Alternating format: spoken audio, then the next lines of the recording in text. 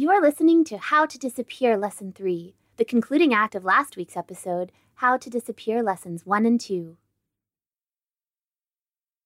A co-presentation of WNYC Studios and Night Vale Presents. You are listening to the orbiting human circus of the air.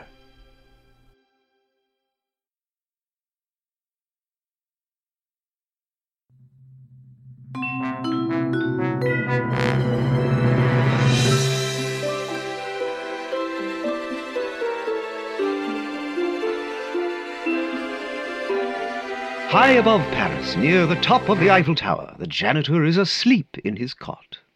He dreams of singing saws. Hand saws, just like those hanging across from him on the wall of his janitor's closet.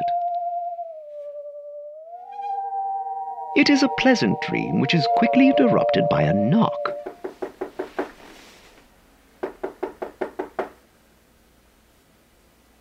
Hello? Hello? Hi. It's Coco. I'm not decent. Did I just hear him say he's not decent? Well, how can one speed from solitude to small talk when hiding under the covers is an option? And so the janitor curls into a ball, and Coco leaves. But Coco comes back the next night, and the next night. And at last the janitor opens his door to him.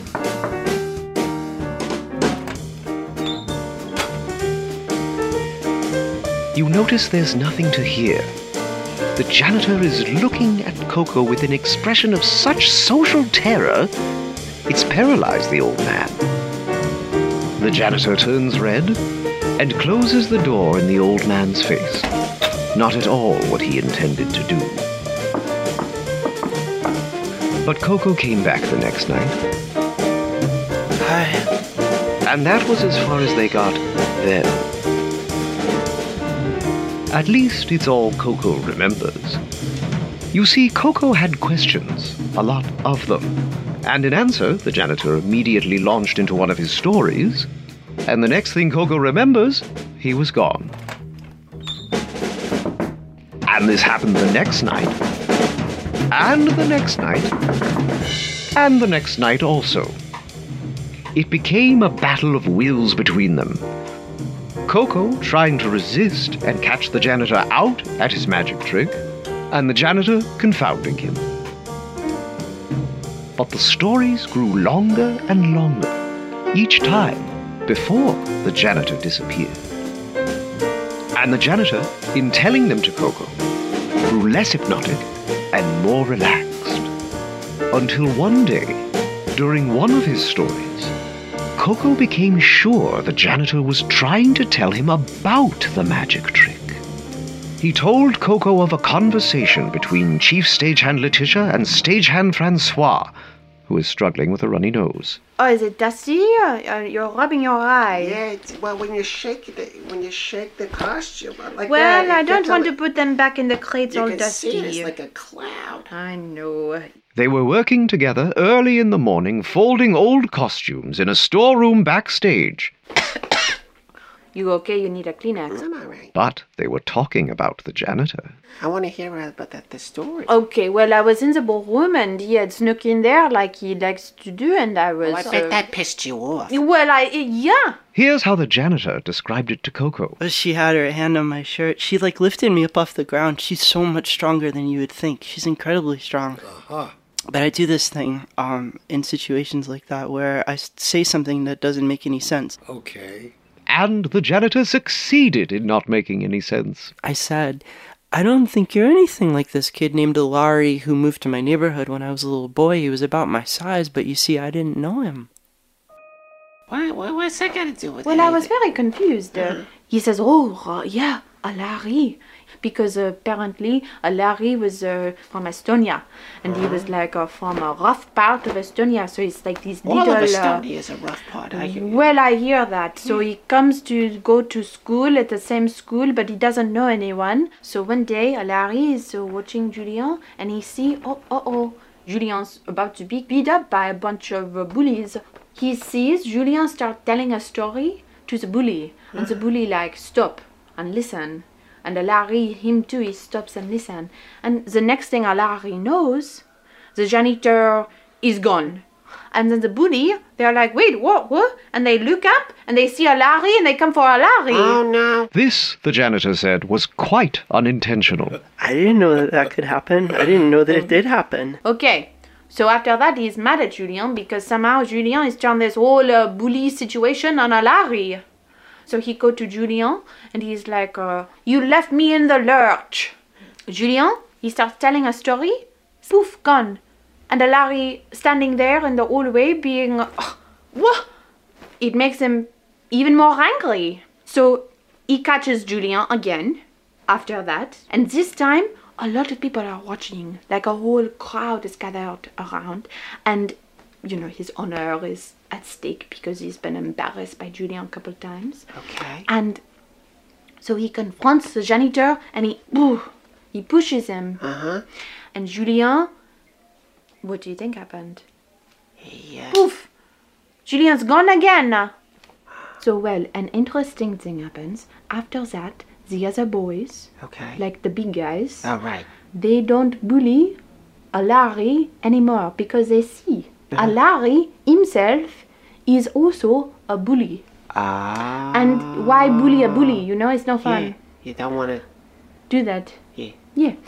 Also, they stop bullying Julien Why is that? because he already has a bully, which is a Larry. That's amazing. And this is fine because Larry is small and because the janitor, he knew he could handle a Larry with his stories. Ah. And then the janitor, he's like outsmarted everybody and nobody can hurt him, and also he feels pretty good about that. So what? What? What happened with you and the janitor after you was yelling at him to get out of the ballroom? Well, I don't know, he disappeared. And at this point in the janitor's story, Coco began to feel a thrill. Where'd he go? Well, where does he always go? You know, where does rain go after it rains? And when the story ended, Coco looked up, and the janitor was still there.